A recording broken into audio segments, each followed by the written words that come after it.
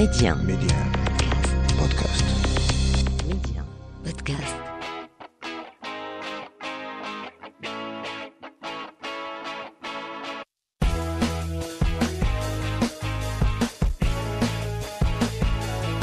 Bienvenue à toutes et à tous. Ma femme d'aujourd'hui a trouvé la solution qu'il lui fallait sur mesure pour pouvoir transmettre la culture, l'identité marocaine à son petit. Par le jeu, comment transmettre nos Jodour, nos racines. Par le jeu, on l'écoute tout de suite. Média. Yasmine, femme d'aujourd'hui. Sofia Zahid, bonjour. Merci beaucoup d'être ma femme d'aujourd'hui. Comment ça va?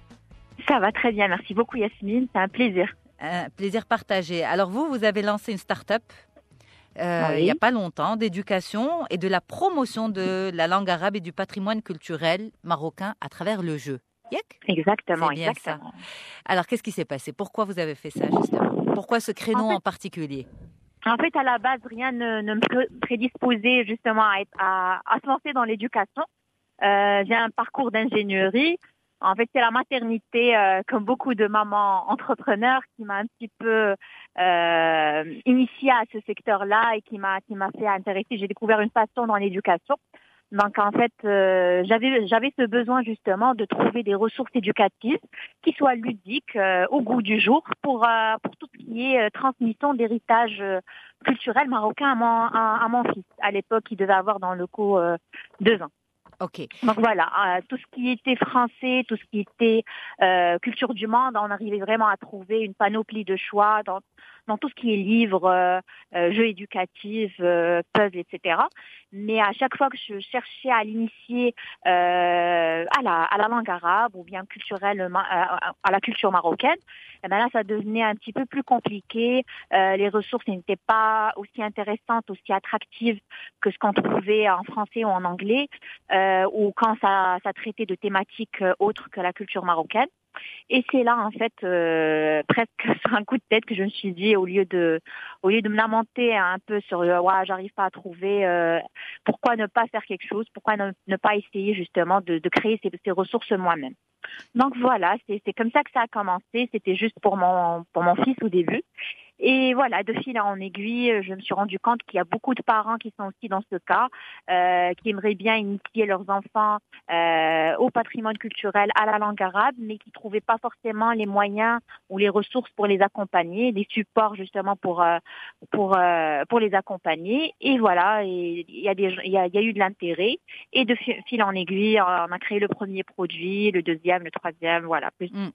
Alors justement, mais voilà, le fil en aiguille, j'aimerais bien qu'on creuse un peu plus. Comment justement de maman qui se pose la question et qui ressent un besoin finit par concrétiser d'abord pour son fils et ensuite à en faire vraiment un projet de vie. Il y a quand même votre formation d'ingénieure, on va dire, votre câblage interne qui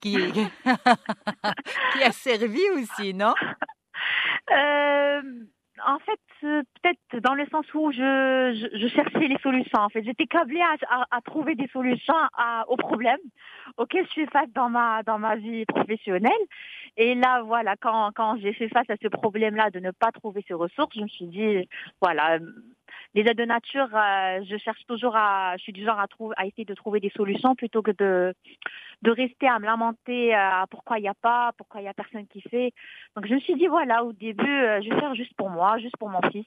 Je vais faire des ressources sympas, voilà, pour qu'on pourra utiliser. À la limite, on pourra partager avec la famille, mais voilà, je n'avais pas au début pensé que ça allait être un projet de vie. Voilà, comme vous avez dit. Ça. Mais alors justement à ce moment-là, vous aviez arrêté de travailler?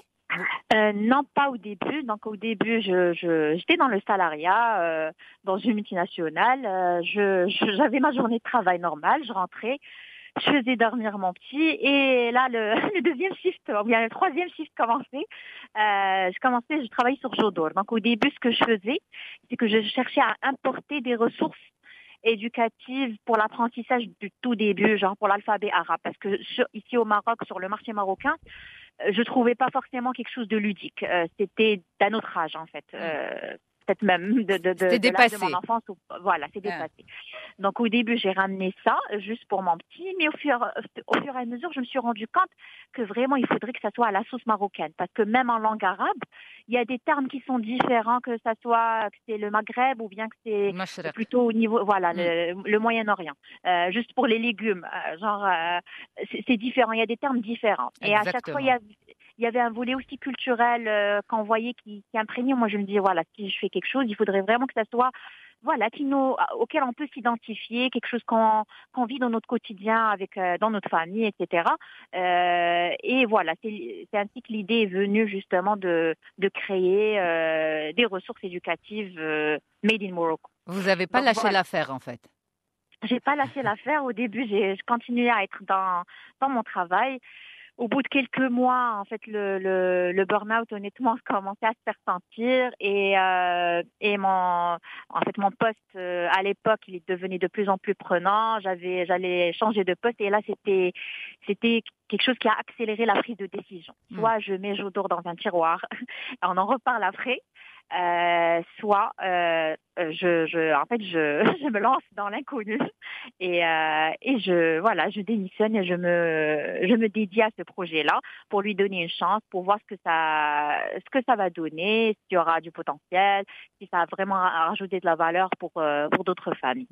Et voilà, c'est une décision, je vous cache pas, qui était très difficile à prendre parce que là aussi, en général, on est câblé à être toujours après le diplôme, il va falloir avoir une situation dans la sécurité.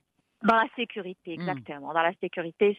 Donc voilà, et aussi dans mon entourage, il n'y avait pas beaucoup, à l'époque, il n'y avait pas beaucoup de personnes qui sautaient le pas dans l'entrepreneuriat. Donc on était plutôt du genre chacun, voilà. Déjà à l'époque, j'avais 6 ans de carrière dans mon domaine. Et là, sur un coup de tête, c'était pas vraiment un coup de tête, mais ça a pris du temps pour mûrir la réflexion et tout, mais quand même, c'était une grande incertitude. Donc voilà, donc j'ai sauté le pas et c'est ainsi que je me suis. Il y a eu des moments pas de regret, mais d'angoisse, de peur, de se dire qu'est-ce que j'ai fait. Je vous cache pas, en fait, l'angoisse, la peur, je pense que c'est quelque chose le doute surtout, ça fait partie du quotidien de l'entrepreneur. Encore maintenant? Parce que oui. Parce qu'à chaque fois, il y a des décisions à prendre, il y a une certaine incertitude, il y a beaucoup de risques aussi à prendre. Donc voilà, on apprend à vivre avec. Alors, est-ce que vous étiez prête à vivre avec, justement? Honnêtement, on n'est jamais prêt. On n'est jamais prêt. Il n'y a rien qui me prédisposait auparavant à sauter ce pas-là, mais j'avais tellement une passion pour ce projet-là.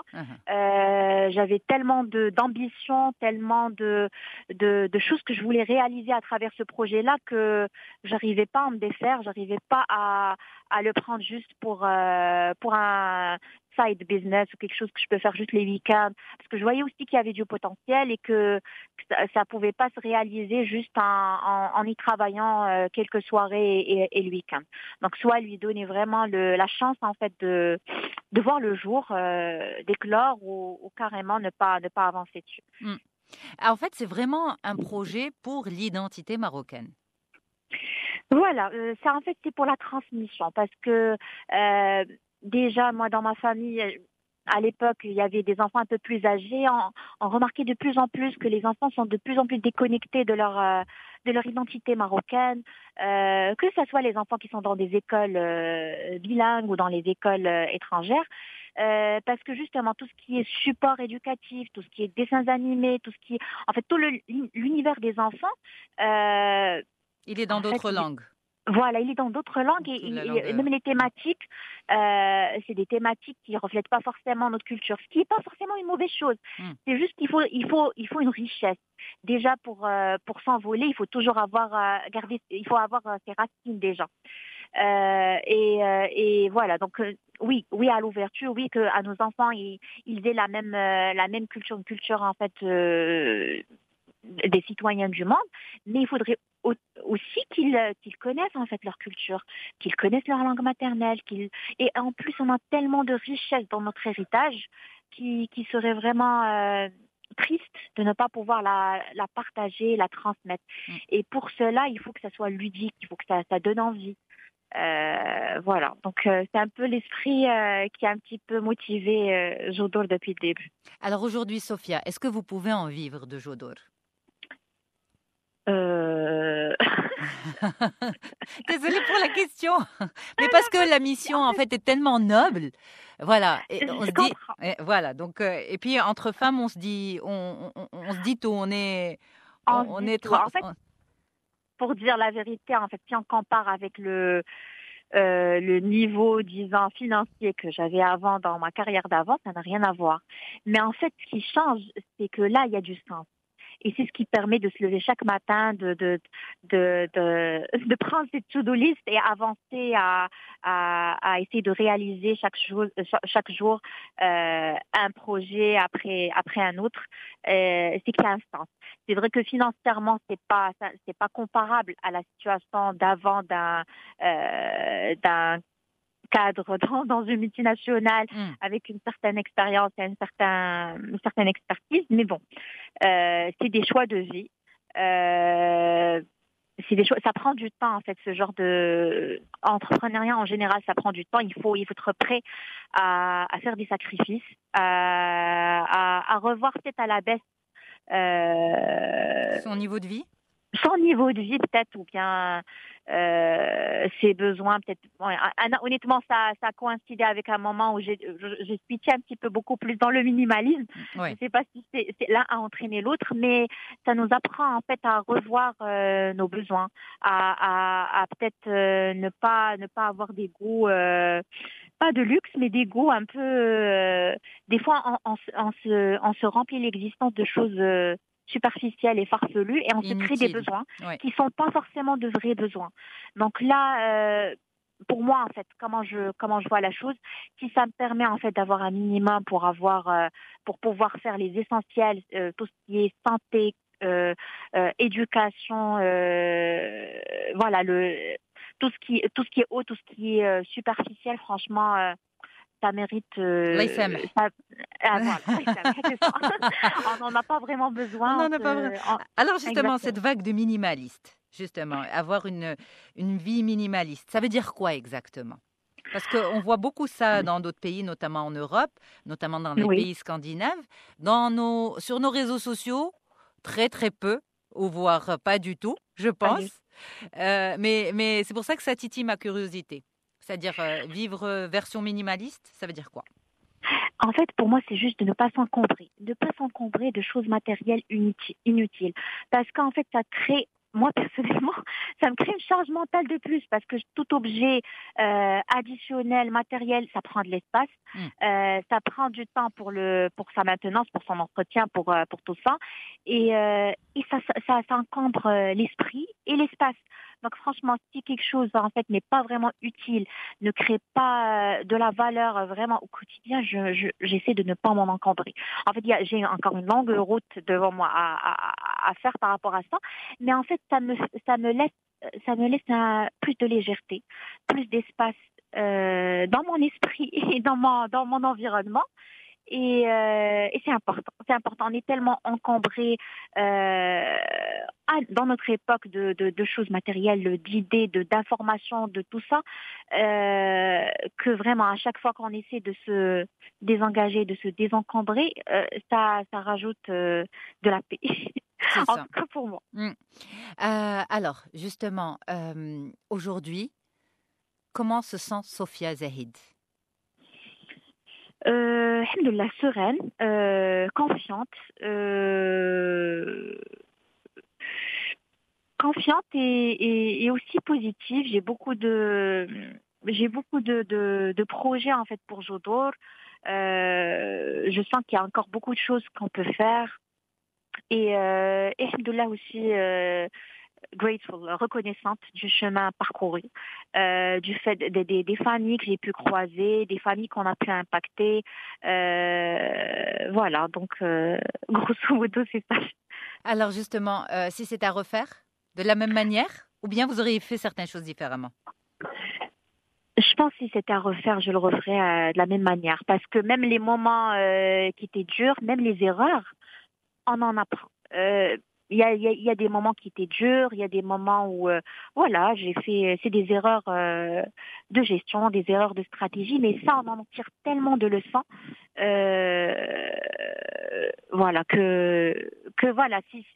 si on n'était pas passé par ces erreurs-là, on serait pas dans la position actuelle. C'est ça. Donc, franchement, si c'était à refaire, je referais avec plaisir.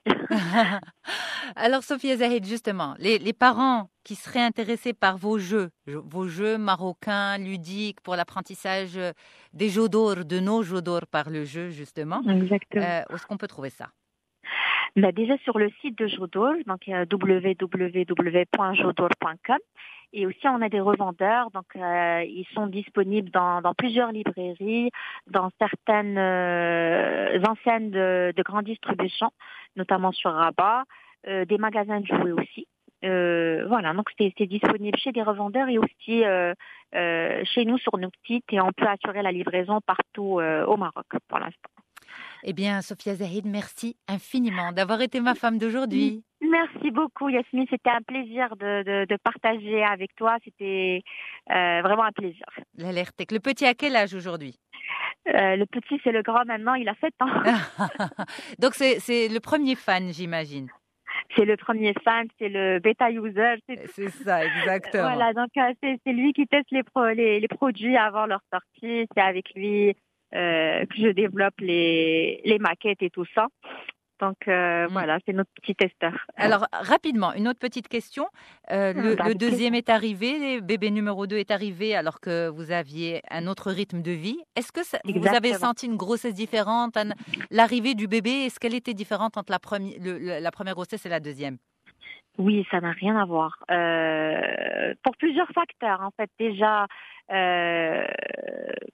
parce qu'il était né en plein Covid. En fait, il est né en plein confinement. Donc, déjà, ça, c'était différent. Et aussi, de point de vue, c'est vrai qu'en entrepreneuriat, c'est vrai que ça coïncidait aussi avec la période Covid. Il y avait... j'ai repris, en fait, le travail sur Jodour avant les 3 mois et une semaine du congé maternité officiel quand on est en salariat. J'ai repris avant, mais c'est vrai que j'avais une certaine flexibilité qui était intéressante, que je travaillais peut-être chaque jour, mais à mon rythme, tout en étant à côté, tout en étant proche. Et c'est vrai aussi que cette nouvelle naissance a aussi m'inspiré pour Jodour, pour pouvoir créer aussi des produits qui soient pour la petite enfance, pour le tout début, parce que il n'est jamais trop tôt de commencer à exposer les enfants, surtout pour tout ce qui est langage, dès le début, pour tout ce qui est langue maternelle, parce qu'ils ont tellement de capacité au tout début d'absorber la langue qu'il serait dommage de ne pas l'exploiter depuis le tout jeune âge. Donc là, ils sont très à l'aise avec les différentes langues, j'imagine. Le grand, il est à l'aise, alhamdoulilah, avec les différentes langues. Le petit, pour l'instant, c'est juste l'arabe. Parce que en général, à l'école, à la crèche, c'est 100% français. Donc, un peu pour essayer de compenser. D'équilibrer, pour l'instant, c'est juste l'arabe. Exactement. À la maison, c'est juste l'arabe. Exactement. Vous avez parfaitement raison. C'est le bon équilibre à adopter. En effet, voilà. Sophia, merci beaucoup. Là, je vous lâche. Hein. Là, ça fait avec plaisir. Franchement, on s'en lasse pas. C'est un plaisir d'avoir eu cette discussion avec toi, Yasmine. Et avec plaisir. À très vite. Grand plaisir. Je vous souhaite beaucoup de courage. N'hésitez pas à vous abonner à ce podcast pour être au courant des dernières sorties.